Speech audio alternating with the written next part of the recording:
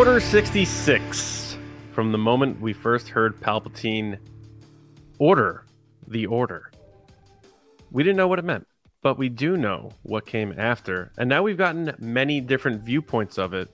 But maybe I was going to say, we know now because it's been shown like a million times. One of the most... Doing the interrupting of the intro thing there? Is that what we're doing? Welcome, everybody, to the Resistance Broadcast. I'm John. Thank you for joining us today. Yeah, so we're going to talk about, as you saw in the title, just the importance of Grogu's experience with Order 66. And we'll expand upon that later in our main discussion. So it's going to be one of the serious dive into the story discussions that we do here on TRB. We like to balance things out. Balance of the Force, balance of the pod, fun stuff, serious stuff, but it's all Super about serial. enjoying Star Wars. But John here with me, as always, is James and Lacey. What's going on, guys? James wants everyone to know that he can predict the weather. I don't know if everyone out there knew that. For anybody knowing, I dropped a little tidbit on him about the whole when a weatherman says he's talking about your 80% chance headaches. of rain. No, your headaches. Oh, my headache. Well, Yeah. I dropped that one too. No, I sometimes you get headaches when there's like low pressure, high pressure. Yeah, I that's get a high normal pressure. thing. Pressuring, you Yeah. don't sleep well. Yeah. Yeah, I don't think that's And that for crazy. some reason, it's always when the three of us are on a call together. You get those Yeah, it's headaches. weird. I don't know. Yeah, strange. So Lacey, what's going on with you? What's new? Literally nothing. But I'm here to talk Star Wars, so it's a good day. Great. All right. Before we get It's not a going bad here, thing. It's just Great. normal day. Yeah.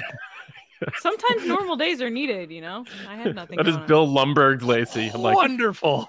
I get my terrific. Before we get going here, just a reminder to everybody: if you are down, like we are, with Gentle Giant, and you like what they got going on over there, check them out. Oh, yeah.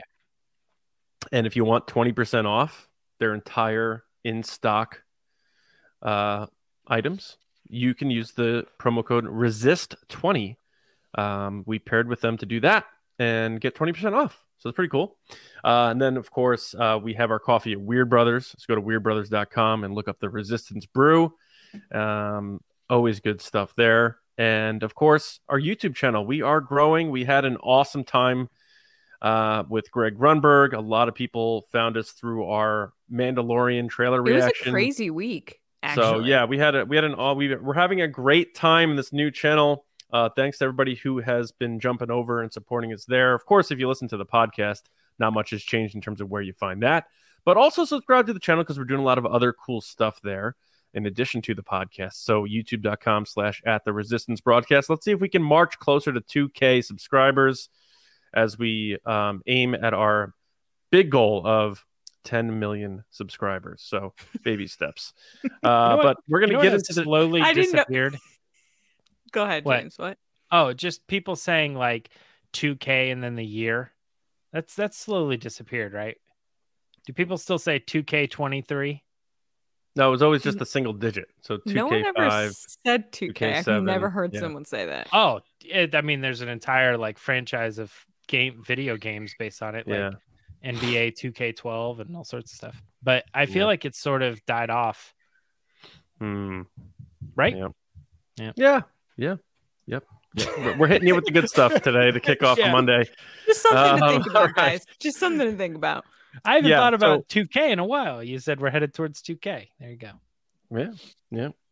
All right. So we got our main discussion later. We have a pod race coming up as well. But before we do that, I just wanted to kind of get into some of the biggest questions out of that Mandalorian trailer and speculate on them, because we spent a bunch of time immediately reacting to that trailer and just our minds spinning in a tornado as we were trying to process we were watching. But now we've had some more time to think about some of this stuff. So I'm just going to fire out these questions. I know the two of you know them because we have the notes, so we're not going to sit here and pretend that these are off the cuff.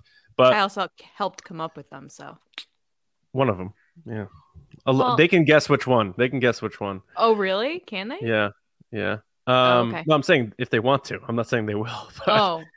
All right. So to kick this off, the first one being, who is in that Fang class fighter? And I know when we were watching, I was like trying to piece together that there was Sabine, but then Clayton had sent us that photo of the toy that paired Bo-Katan with one of those, but it's also called affiliated with Clan Ren and their Mandalorian protector. So it could be a bunch of different people.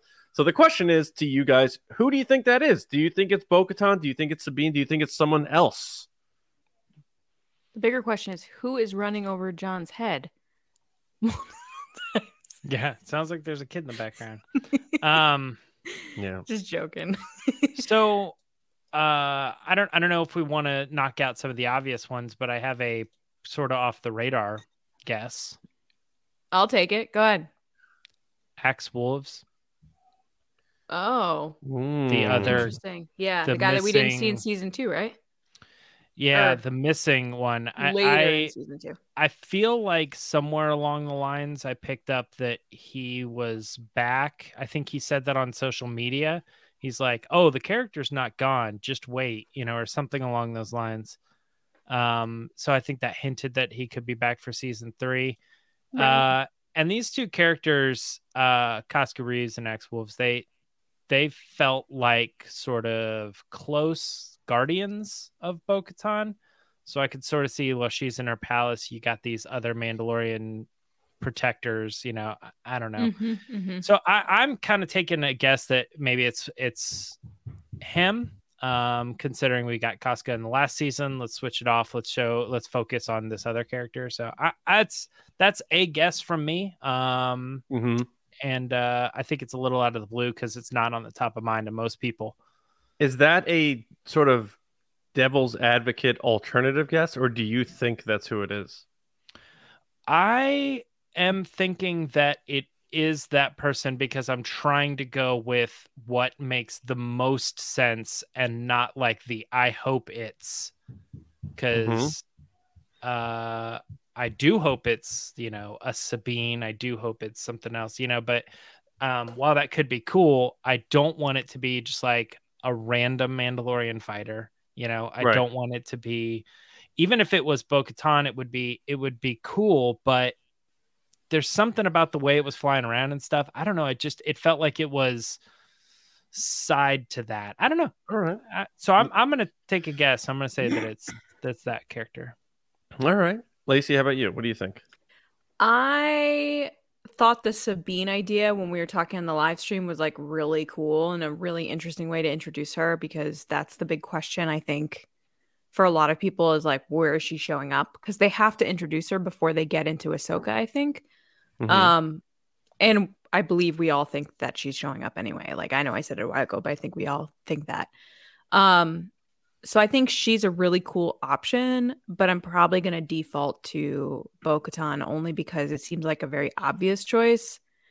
And safe. While it's cool, well, I wouldn't say safe because it's no matter what, it's an awesome character. Flying really cool. But I just feel like by throwing out like all these other cool options, I don't want to set myself up to be like, oh, it is Bo-Katan.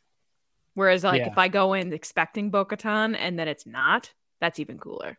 Yeah, you're right. Safe isn't necessarily the right word, but I mean safe in the sense of that's the most straightforward. Logical. Straightforward. Answer. Not like we don't want to be too risky.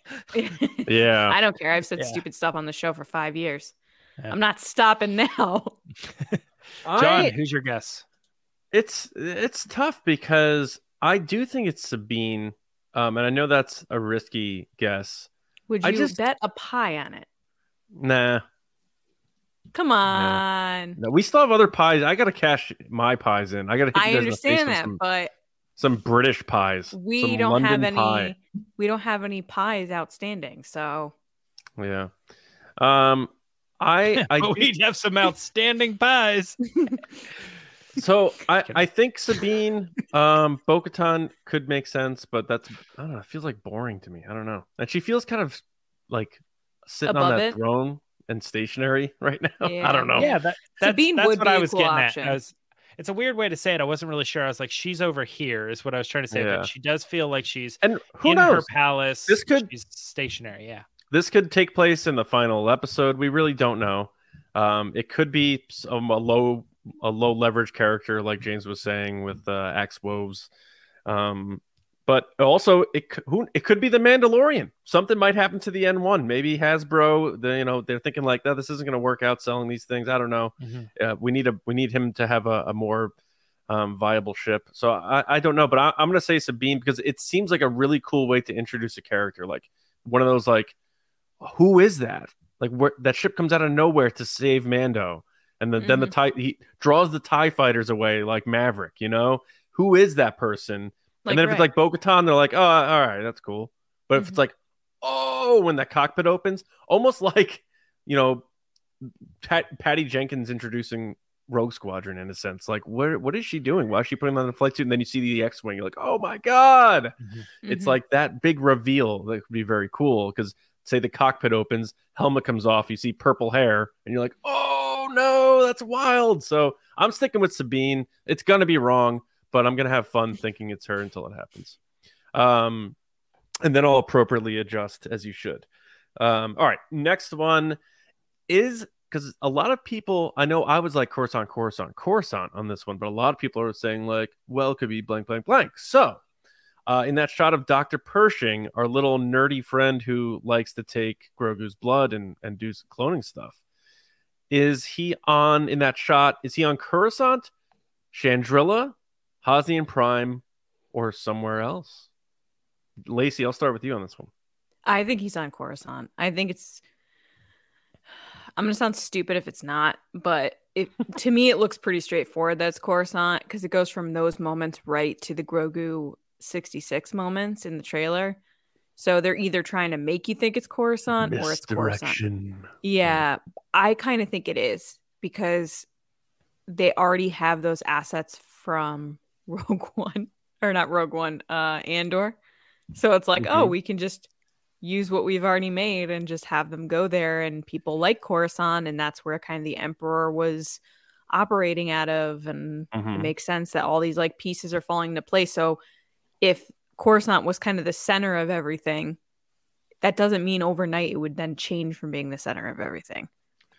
So I'm going to also say Coruscant. I'm echoing those reasons. Palpatine's like Sith headquarters was there. There could be things they're looking for in the Jedi Temple ruins for cloning purposes. Hosnian Prime would be cool just because it's like we didn't get enough of it. It came and it went quite quickly in live action. Chandrilla would be interesting to see that in live action. Has a lot of history there. But in terms of this story, and maybe they'll prove me wrong with explanations, Coruscant seems to be the right pick. So, James, what do you think? Are you completing this trilogy here on Coruscant, or are you looking elsewhere? I am completing the trilogy, Coruscant, for me. Hey, look at us. The interesting thing is that like was the most unenthusiastic "Hey, look at us" I've ever heard. Would you want to Paul Rudd it? What is? You want to get a chicken wing and get all endearing on you? No, but you're just like, look at us. Lacey, look at me. Look at me. Look at us. Right in the eyes. Right in the eyes. Look at us. I'm the captain now. Who would have thought 5 years later? Not me. Not me. I mean, there were some moments in there. No, let's see, here's the thing is like if the gamble was, is this Coruscant or anywhere else? I take anywhere else, But when you look at the list of it's Coruscant, Chandrilla, or Hosnian Prime, I think Coruscant has the most likelihood for the exact reasons. And it's kind of funny. I thought maybe I would have some insight on that, but you guys said the exact thing. So I'm like, all right, I guess we all must be thinking it. Yeah, it just seems like Coruscant was like a big hub for a lot of things.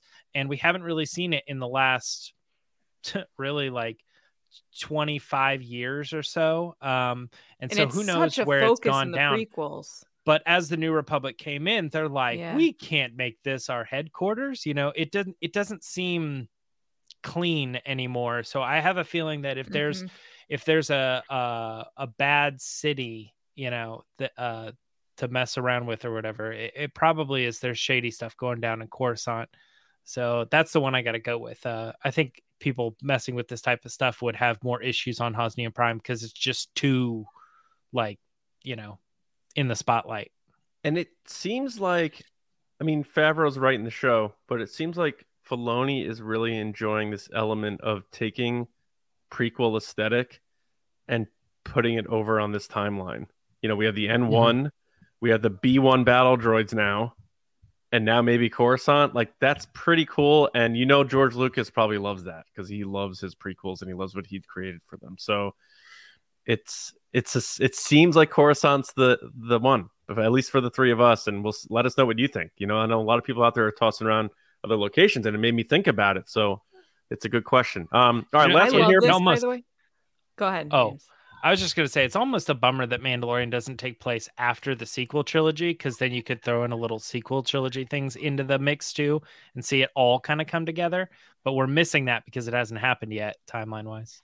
Yeah, I was just going to say that this is my favorite thing about Star Wars, when we're at a point where everybody's just speculating and you're getting like the craziest ideas and the craziest things that like you can never consider because there's no answers yet. So everybody's in the same boat of just throwing everything out there. It's my favorite thing about Star Wars, being a fan. And then every once in a while, it like the crazy thing hits, and you're like, what? Oh my God! Yeah. All right, last one here before we head to our pod race, and then we of course have our main discussion later about Grogu. So to warm up that a bit, who is behind the door in Grogu's Order 66 flashback? Hondo Ohnaka.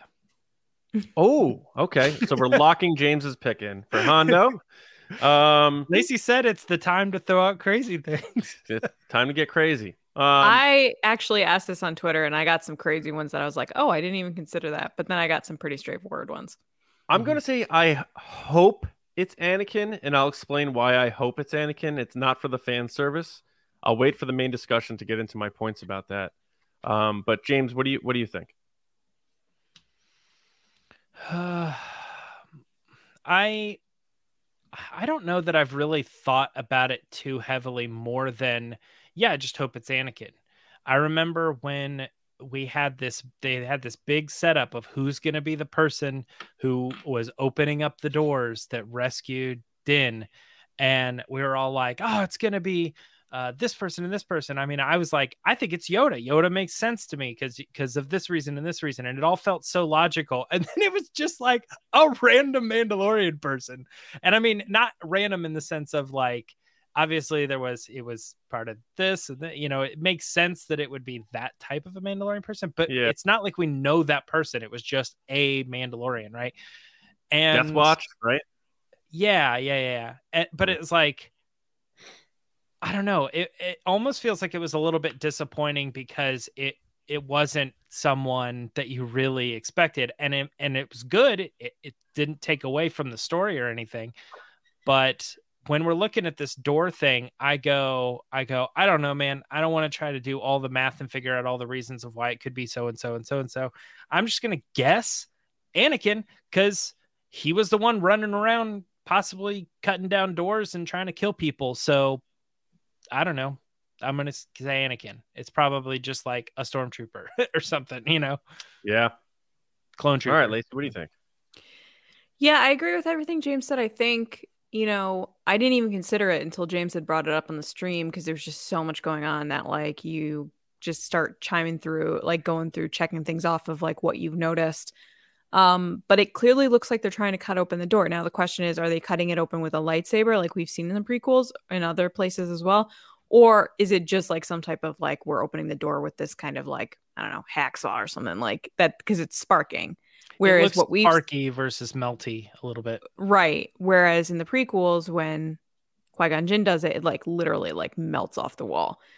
But that being said, it would be cool if it was Hayden. And despite what John said, I think I would love it because it's fan servicey, because it doesn't even have to do anything. He can just open the door and be like, I have other things to do, and like walk away. But like just seeing a glimpse of him, I think would be like really cool. But I know a lot of people online have attached the clip from the trailer and then the clip from season 2 of Mando of the stormtroopers and what he had unlocked with Ahsoka. And it's basically the same scene with the same Jedi and troopers. So it probably is troopers, but I'm going to go with Anakin just because I think it would be sick to see that. Yeah. I think it should be Anakin. It probably won't be.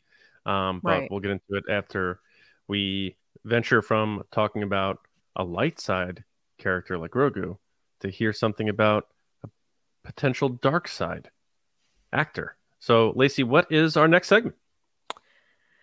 Yeah, so our next segment is the Patreon pod race.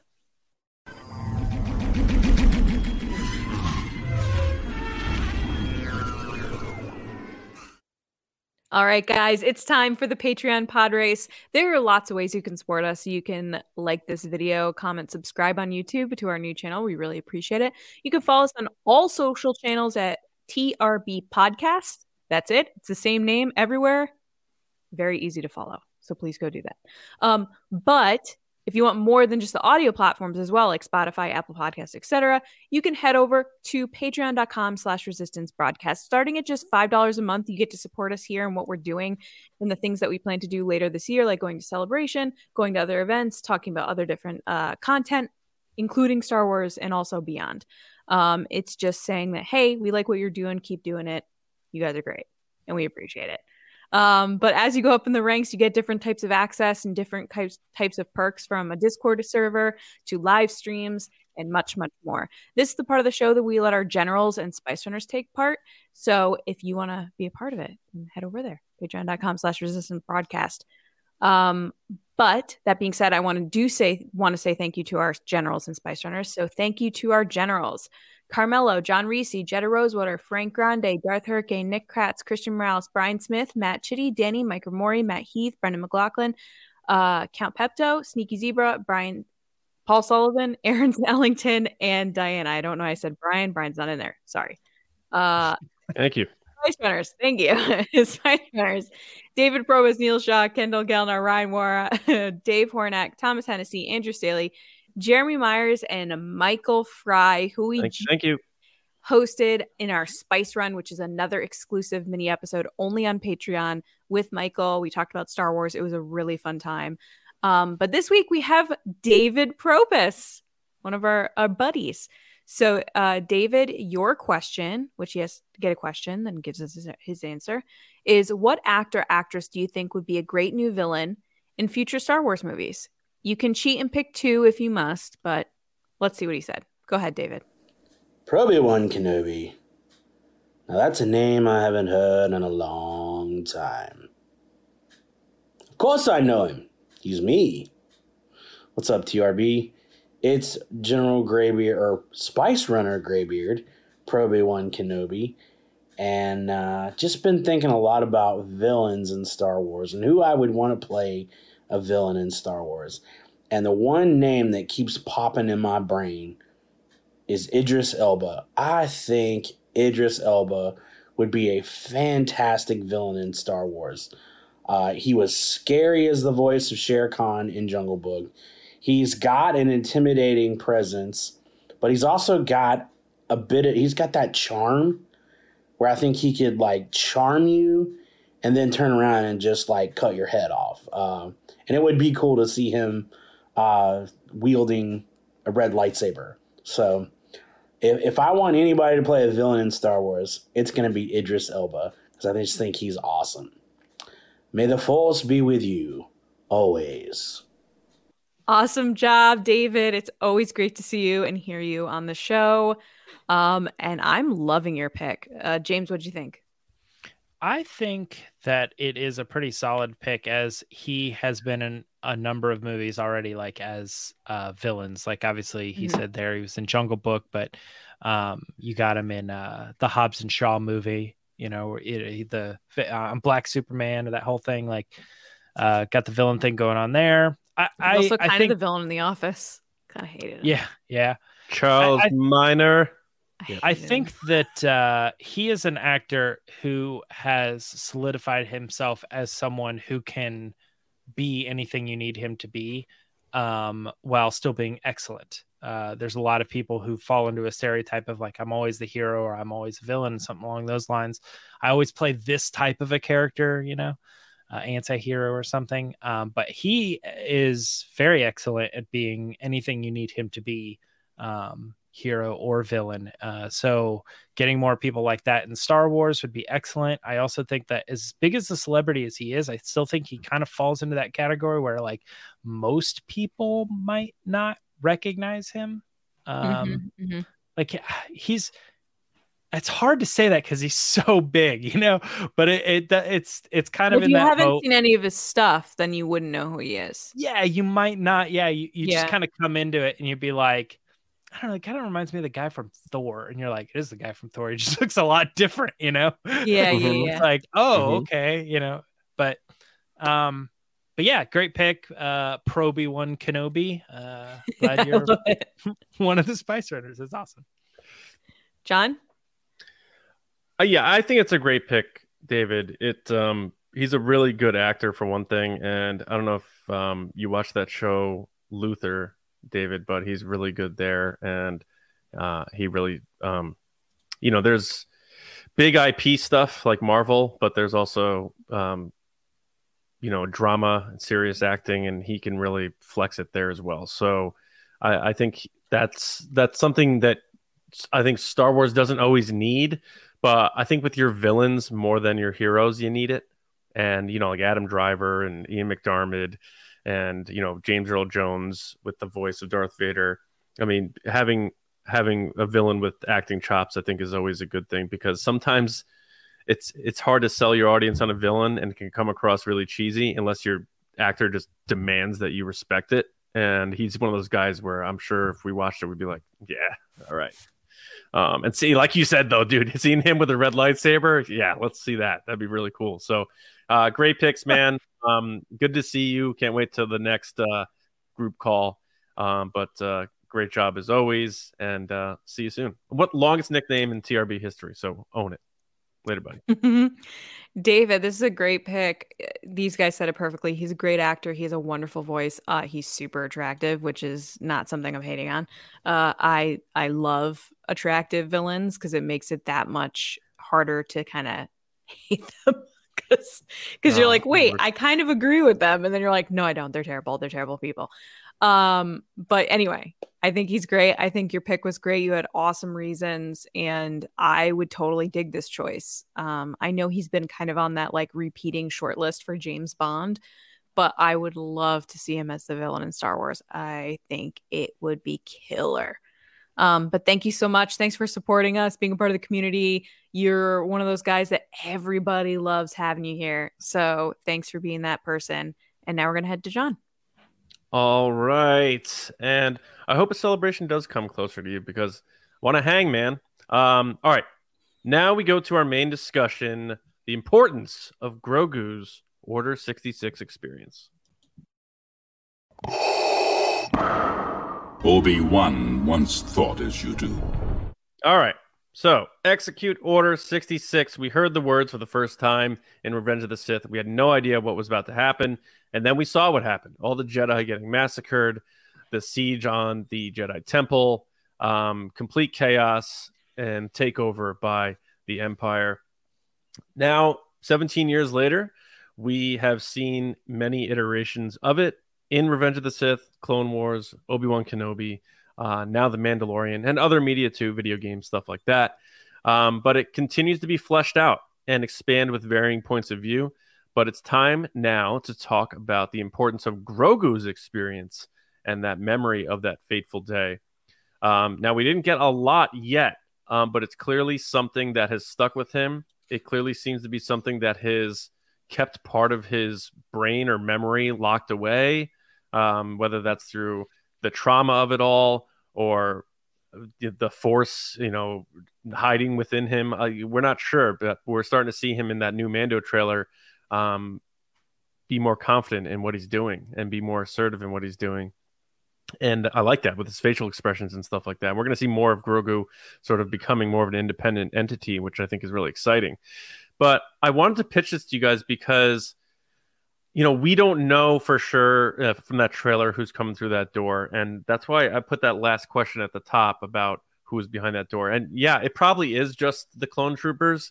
But either way, I think what happened with Grogu's experience in Order 66 is really important for us to see it, because up until then, most of what we've seen with Order 66 ended with Order 66 for a lot of those people. And not entirely, but like Reva, for example, right? So that was introduced to us from the first frames of Obi-Wan Kenobi. but then that story ended, and we don't know what the future for Reva is. It kind of felt rushed. There wasn't much of a payoff. Whereas with Grogu, we're so vested in him emotionally, it's just different. And I like the fact that, Order 66 happens. There's a lot of devastation, and the galaxy gets turned upside down because of it. And people think that that's where that type of stuff ends sometimes. And it's like, oh, then people get over it over time and that sort of stuff. But that's not the case. And you can relate that to real life, whether people go through, wars. People live with that stuff forever. Shootings or terrorist attacks or whatever. And here we have Grogu well past the victory against the Empire, 9 years later, whatever it is, still just completely twisted up about it. And he's not right. He clearly has more powers than he realizes. Ahsoka alluded to that.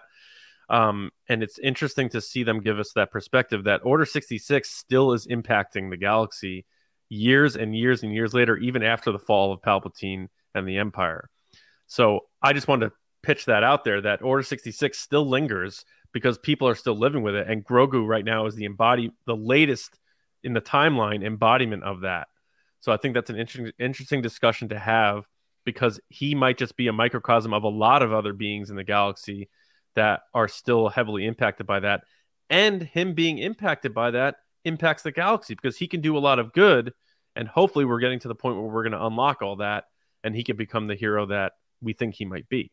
So I have no directive on this. It's just an interesting thing to think of Order 66 having way prolonged effects than we like to think, because we think Order 66 happens, then there's the Empire, then they beat the Empire, and it's all good, but it's not. So I don't know, Lacey, what do you think about that? Because I know you like to get into the emotional aspect of Star Wars and that sort of thing. And you like to see heroes having the, ride into the sunset. And I think we'll still get that with Grogu, but clearly he is not the best version of himself yet. Mm-hmm. Before I get into that, I was just thinking as you were talking through this, John, that the not funny, but crazy thing about this discussion in itself is that I feel like for the past 2 years, if not more, we've seen a lot of reaction from critics and fans alike that have said that The Mandalorian isn't deep, that there's nothing past a certain level of kind of deeper connection, emotion, whatever. And here's the story of a creature that's basically a baby. He's 50, but basically a baby. And he's experienced such trauma that he is unable to not only live his life the way he wants to. He was kidnapped. Now he's been thrown into this whole world with the Mandalorian. It's all he knows is killing and doing all these. And people are going, oh, it's so high. It's so just action figures in the backyard playing with action figures. And I'm like, there is so many things that are so much deeper than just throwing characters together. And I think this discussion is going to definitely unlock some of that as we go through it. But away from that, I think that it's heartbreaking to watch this character go through these situations.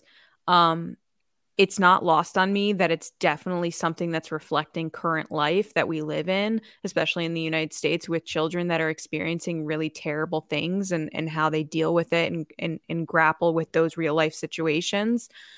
So it must be a little comforting to see something reflected in TV, even if it's a creature from a galaxy far, far away, of it's okay to not be okay.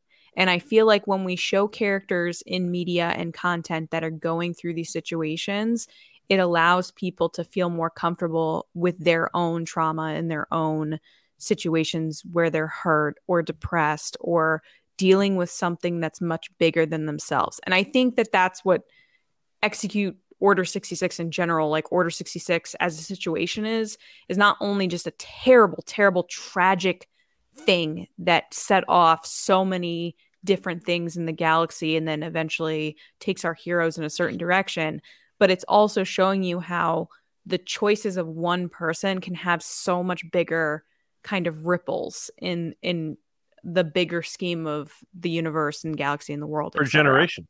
Yeah. Yeah, for generations. And I think, man, this was one of those moments in the trailer, and I'm sure you guys felt the same way, that it was just, for us, our reaction was like, because first you see the lightsaber, so you're like, oh, lightsabers. But then you realize the situation and you're like, no, because you know what's coming. You Yeah. know it's not going to end well.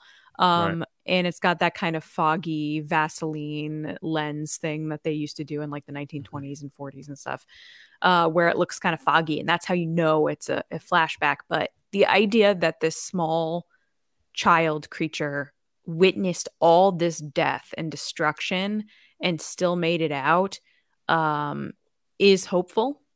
It is what Star Wars is all about. And then he's finding his found family, also what Star Wars is about. So there is some like kind of happiness there. But man, is this season going to get dark? And I think, John, you had said that when we talked about the trailer. It's just like how you felt this season was just going to be overly dark. Mm-hmm. It's gonna, because you have to deal with all these situations. Mandalore, Order 66, how the world is now. Everything's on the line. Yeah. Yes, and we're seeing so much destruction just in the trailer, and the trailer's a minute and a half. We're seeing Navarro basically get torn apart, which James had pointed out. We're getting all these situations where our characters have their back up against the wall and they're fighting for their lives. And then also it's just the galaxy's fighting to get back to what it could have been without the Empire.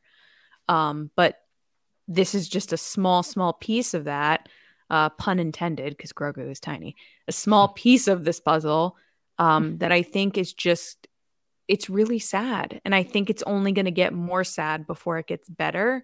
But I'm interested to see how they handle this moving forward. Like, who saved him? Who's behind the door, obviously? Where does he go for that period of time when this happens to the Mandalorian picking him up? Like, that is a chunk of time that he's just either taken by someone or safe with someone, then taken. Like, is he communicating with anybody via the Force like he did with Luke Skywalker? Like, does he feel like, who has he met along the way, basically, is like one of my big question marks. Yeah, James, to bring you in here, you know, I don't know that you have an angle on this yet, but like George Lucas, his main thing with Star Wars is you're coming of age, you have a choice to make, good or evil. You're not defined by your past. You know, you can grow beyond your past. Is Grogu in a situation where he has to dive into his past to unlock the powers he learned, but with that comes unlocking all this as well? And is that not the way? So like, and where are you with this in general? Like, how important is this in your opinion, that like us seeing Grogu's experience with Order 66? Man, there's so much. It's interesting to me to think about how much this piece of traumatic history affects him on a day-to-day basis, because it has been a very long time since it's happened. And I feel like most of the times when we are told more about his story, it seems like it's sort of, if I'm not mistaken, I'm kind of trying to remember this, it seems like it's Ahsoka asking questions or like unlocking something. Yeah, exactly. Yeah. It's like these times when he's kind of being forced to think about it, and in some ways probably even kind of help Luke, like, oh, it's the first time I've actually interacted with someone who was there, you know? Oh, right. Yeah. I mean, we don't know at that Ahsoka point. wasn't there, right? Well, she was, because she went through Order 66 with Rex. But not at the temple like he was. She wasn't at the temple, yeah. Right. But yeah, it's maybe another angle or something. But I'm curious, because I think the question here that we're thinking about is, how does he get rescued from that scenario? Does he get rescued? He doesn't get killed. Could he just hide in the egg, you're saying? Because he's in that egg. Well, somebody's to some extent taken care of him for like 20 something years. So the thought is that he's been with a Jedi or something. Oh my God, he's going to see that person die. But if the point is that he still has this trauma, then it makes me think that the last like 50 years of his life have been bad. So he's been handed off to people for studying and all sorts of stuff for the past 50 years. So it almost So he makes me feels wonder abandoned. Yeah. if like maybe he didn't get rescued from Order 66, but like when 66 happened, they killed everybody around him and they're like, oh, this is the one we were talking about. The baby that can't fight us but has a lot of midichlorian ability. And so they take him for research. But I don't know why they wouldn't kill him though, because they killed everyone else. But they did take Riva. So I guess what's interesting about Grogu is I'm trying to think of like, because I think this is important when we first get introduced to him, like how much smaller he was even then. He had to have been little, like just a freaking baby when this happened, you know? And when we meet him, he's hiding behind his blanket in his little pod and he comes out from under it and peers. He's the same age as Anakin. Yeah, right. Yeah. But in terms of his growth, he's at baby stage because his species lives. Yeah. So but he's like 19 or 23 or whatever it is. He is somewhere in that age. And I don't want to when Revenge of the Sith happens.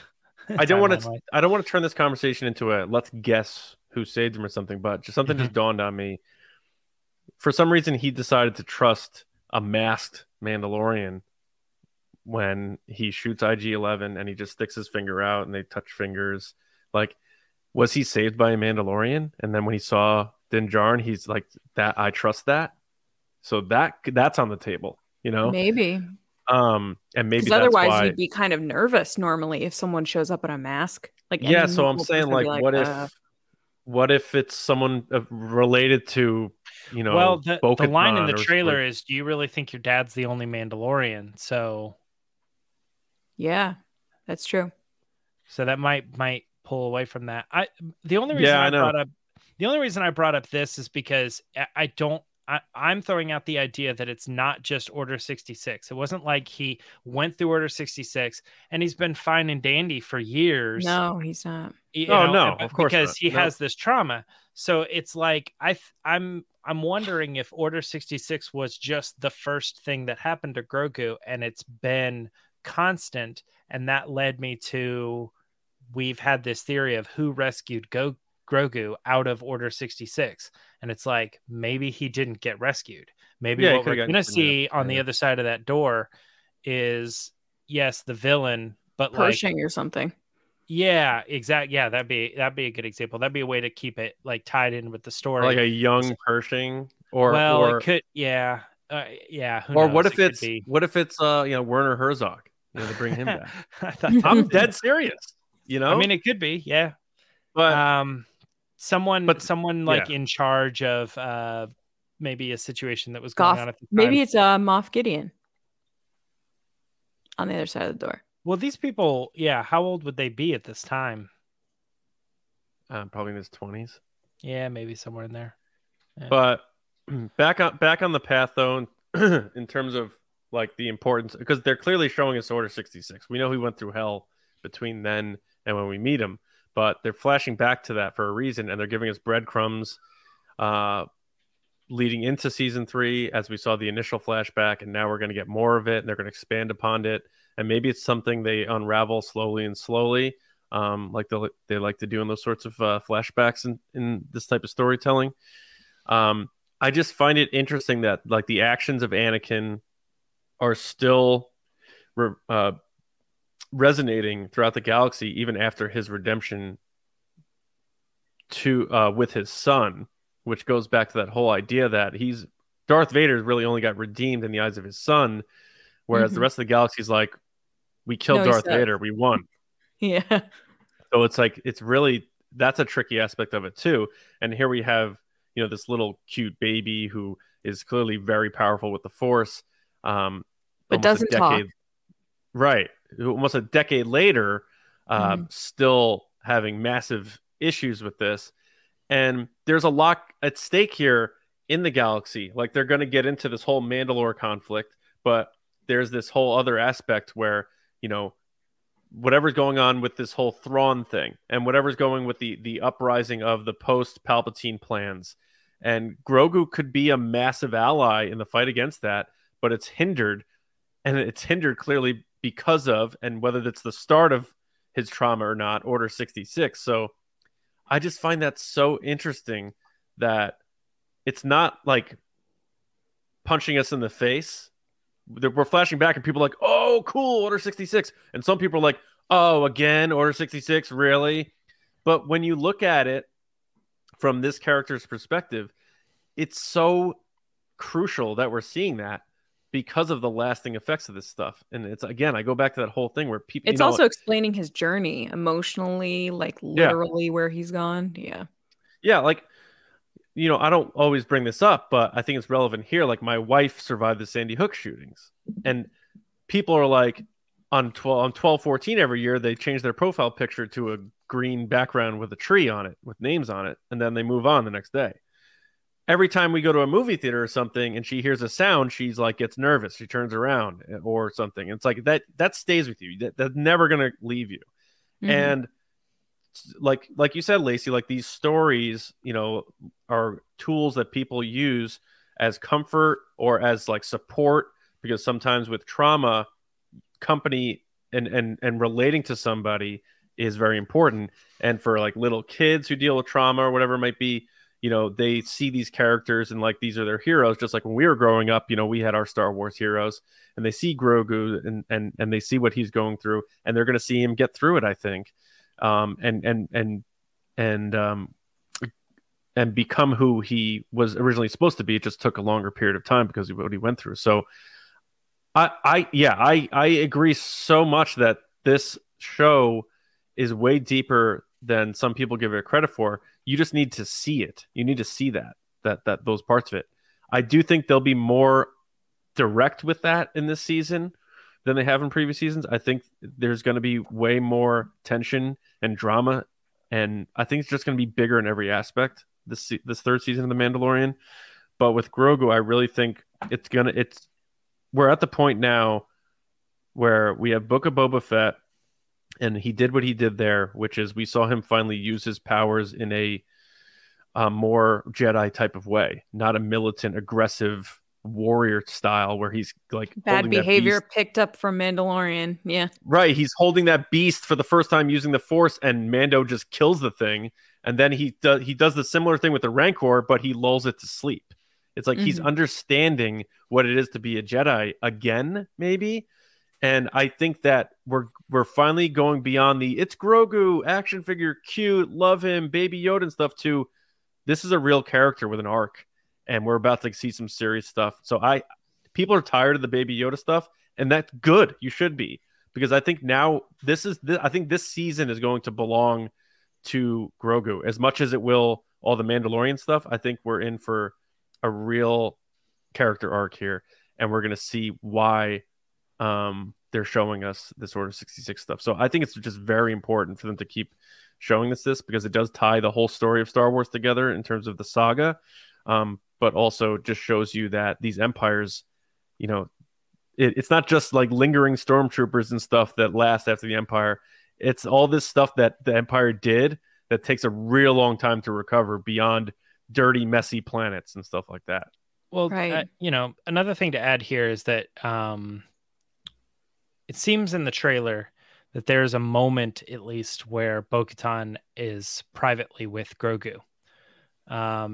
Because we got that line, you think your dad's the only Mandalorian. And one thing that I think those characters can relate on is the fact that if Grogu is still dealing with Order 66, the basic execution of his entire world, of all of his people, that would be something that Bo-Katan would relate to, considering the whole point of this series is about how the Mandalorian people are still trying to survive after their entire population and world was just annihilated. Yeah. And that got me thinking, and this is just a bit too, and there's probably a simple explanation. How are Bo-Katan and Grogu having a conversation? Is this a sign that he speaks? Or she's just assuming. She's just talking to him like you talk to little kids and babies and I dogs know, and but cats. what would and... he be doing that she would go, you think your Mando could dad's just the be only there, Mandalorian? but just out of the shot. He Yeah. could be a, That's what I'm saying. Like, she could just talk to him thinking like, oh, he understands me type thing. Yeah. I don't know. I just thought it was interesting. I get what you're 'cause, like, saying, though. what would he be doing? You know what I mean? Like looking surprised, like, why are there two of you? And she's like, oh, you think he's the only one? Like he's been around other Mandalorians. I do think you brought up a great point though, James. What is the connection there between those two characters that it seemingly feels like that trailer is leading to him, Grogu, having a realization that maybe Din Djarin isn't necessarily the only person that he could look up to, and there's other options, there's other roads. Like any teenager being like, I took maybe that as my literal. parents aren't the best people in the no, world.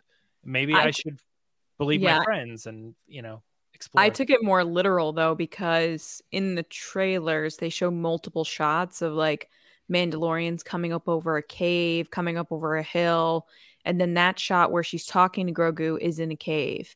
So I took it literally like, oh, you thought it's going to be like one of those moments where they have to team up or meet up with everybody, and those people show up and Grogu has some type of reaction like, why? And she's just like, oh, you thought he was the only one? And like, here's an army of Mandalorians behind her. That's how I took it. That's a good point. And I don't know if you meant this, James, but do you think of it as Grogu thinks like that whole thing, like I have no people, like Han Solo said in Solo? It's like he thinks he's the only one of his kind. He doesn't know where his people are.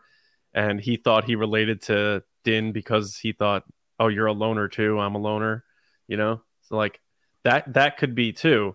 And I know we're a little bit getting way off topic, and I'm fine with that. I think we laid out the bulk of the core of the importance of 66, but I think if you're asking the question, the importance of Grogu's Order 66 experience, it's because that is fundamentally the same idea as the execution of all of the Mandalorian people, which seems to be the theme for season 3. Yeah. And he is, do we think he's like becoming a Mandalorian? Because he chose to go back? By the end of this season, I think they're going to do some type of like, you're a Mandalorian now or something. Yeah. Yeah. I just hope it's not one of those things where he already is Clan of 2, right? But he didn't accept that. He has the mud horn on his shoulder. Yeah. Or so he did accept it. Yes. And Grogu has the necklace, doesn't he? He does. So is he already a Mandalorian then? He just doesn't have no, because his dad just got kicked out. So by association, he lost his membership. He lost his membership. He can no longer. Like if I stole a $1.50 hot dog from Costco, my son wouldn't allowed to be into. Because I think like in our heads, we always think about him more like, oh, he's Jedi, right? But it's like, well, Jedi's a religion, right? So he can still have the Force and not be Jedi. But what is he when Din is Clan of 2, the Mudhorn or whatever, and then he's got the armor. He chose the armor, and there was something else too that I was just thinking, something relating to.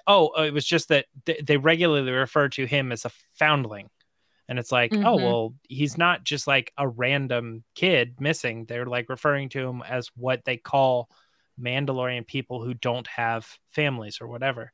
So it's like they do call him the foundling. Yeah. I wonder if at some point, like if you were to sit Filoni in a room and be like, hey, at this point, is he a Mandalorian or what are we talking? And he's like, oh, he's been Mandalorian since season 1. Like that's the way we think of him. I wonder if that and we're just like not picking up on that because that's not the point of the story. But yes, that is like what we were alluding to when we did this early on. And it's like, we just haven't really put that together. I don't know. I think maybe it's because people think he needs to have a helmet or he needs to have armor or something that makes him Mandalorian. But at this point, it still does feel like he could consider himself Mandalorian. I don't know. It's interesting. I don't think that and I know there's been, for whatever reason, the past year, all of a sudden, it's cool to like criticize and take shots at the Mandalorian, which I think is insane because the Mandalorian is I don't understand that, but then the same people will turn around and be like, "Oh my god, amazing trailer!" And I'm like, "You literally just said Mandalorian sucked like 2 months ago." There were people who said they didn't like the trailer too, though. I was surprised at that. So yeah, you can't please everybody, and some people aren't are going to be more critical, and that's fine. But one of the criticisms I've heard, which I understand it, and it's valid to have it, is that the reunion happened too quick. It happened on a different show, so it's possible that people didn't watch Book of Boba Fett and are like, "Wait a minute. Last time on The Mandalorian, you were crying and he was going away with Luke Skywalker. Now you guys are just rolling in this N1 right now." And I understand that. But I like to think that most people are watching both shows. So if you missed it, you missed it. And that's your problem, in my opinion. That's how I stand on by that. I'm not going to care too much about that. It's like, you missed it, you missed it. I don't know you. I don't care, but right. It's, I think it's important, because Grogu did make that choice to go back to Din Djarin. And it's like, it goes back to that first time he saw him when he was in his little egg, and we don't know how he got to that place and what happened in those 30 years, 30 years between 66 and Mando episode 1, which is called The Mandalorian. I think it was called The Mandalorian, right? The first episode? Am I not crazy? What? I think so. The first episode. The first episode of The Mandalorian was called The Mandalorian. Sorry, oh, yes. For a second, I was just picturing Luke going like, "Now what?" Yeah. But I'm thinking, James, you're right. Like, I don't think he was rescued either. Like, I think he was abducted, and I think a lot of things went down, and then they lost track of him somehow. So in a maybe world in between of infinite stories, I think we're just thinking he got rescued because they were killing all the Jedi, and he's alive. So clearly, somebody helped him out because he's a baby and he can't help himself. But I don't think that's necessarily the only solution, and they could subvert some expectations by saying, "No, he did not make it out of Order 66. It sucked." I think all these people in Grogu's life right now, whether it's Ahsoka, even Peli Motto, who's like a nurturing presence, Luke, and Din Djarin, there are others, but I'll go with those. Like, offer him something to help him move forward, and you have Ahsoka and Luke who are like clearly doing something to unlock his past to help him reattach with the Force and connect with the Force again, but also that churns up all the bad memories. But then you have Din Djarin, who gives him belief in the present and the future, which is his family now.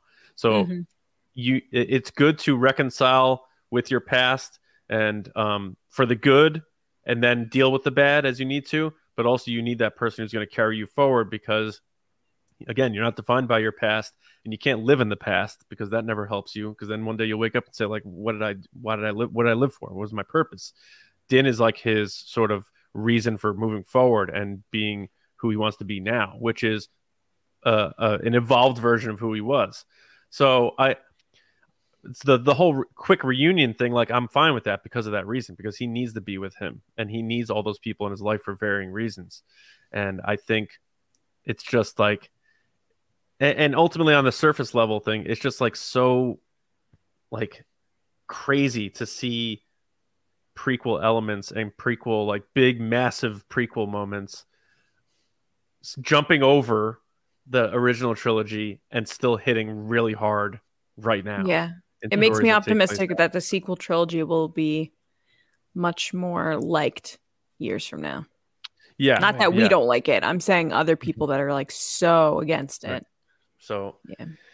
I mean, I don't know if you guys have other points for it, because I know we're up on time a bit, but this is definitely one of those conversations we'll have to explore when we understand or they show us more of as what they really develop happened. it. Yeah. So, yeah. And revisiting this conversation to see like what made sense, what doesn't make sense, but ultimately like seeing that character arc for Grogu, which I'm really excited about. I'm even more excited about it now. I can't wait for the show to come back. Oh my gosh, so excited. Yeah. Yep. So any final thoughts on this topic or anything else before we hop on out? Not really, but I think I'm going to cry. I think the show's going to make me cry this season. Again. I know, again. Yeah, true. All right, cool. So let us know in the comments. Let us know on social media. Let us know via email if you're shy, or if you're a patron on the Discord, what you think of this conversation. Order 66 still hitting hard. Well after it happened 30 years, and Grogu is just dealing with it and confronting it now. So it is going to be a big, important part of this story. So let us know what your thoughts are on that. But as Lacey said before, make sure you're subbed to the pod on your preferred audio platform, or of course the channel. Thank you so much for everyone who's been subscribing and supporting us as we started over with a new channel. But everything else, marching forward. So you can find me on Twitter at Johnny Hoey. My movie podcast, Just Like the Movies. Tomorrow, barring any unforeseen incidents, we're putting out an episode on Fight Club, which I shouldn't have just talked about, but I did. James, how about you? You can find me on Twitter and Instagram, both at Myra Trunks. Lacey. You can find me on Twitter and Instagram at Lacey Gillerin, on TikTok at It's Lacey Gillerin, and you can also find TRB on TikTok now at TRB Podcasts, where we're putting up shorts and all different types of cool stuff. Yeah, and make sure you're checking out James's Bad Batch reviews on the channel, churning through every episode. And I'm digging the Bad Batch. Oh my God, and there's a Willow documentary coming out. So get ready for me to nonstop talk about that. All right, so we will see you all on Thursday night with another live episode of the podcast. But until then, we hope you have a great week, and we'll catch you next time right here on TRB. See you around, kids.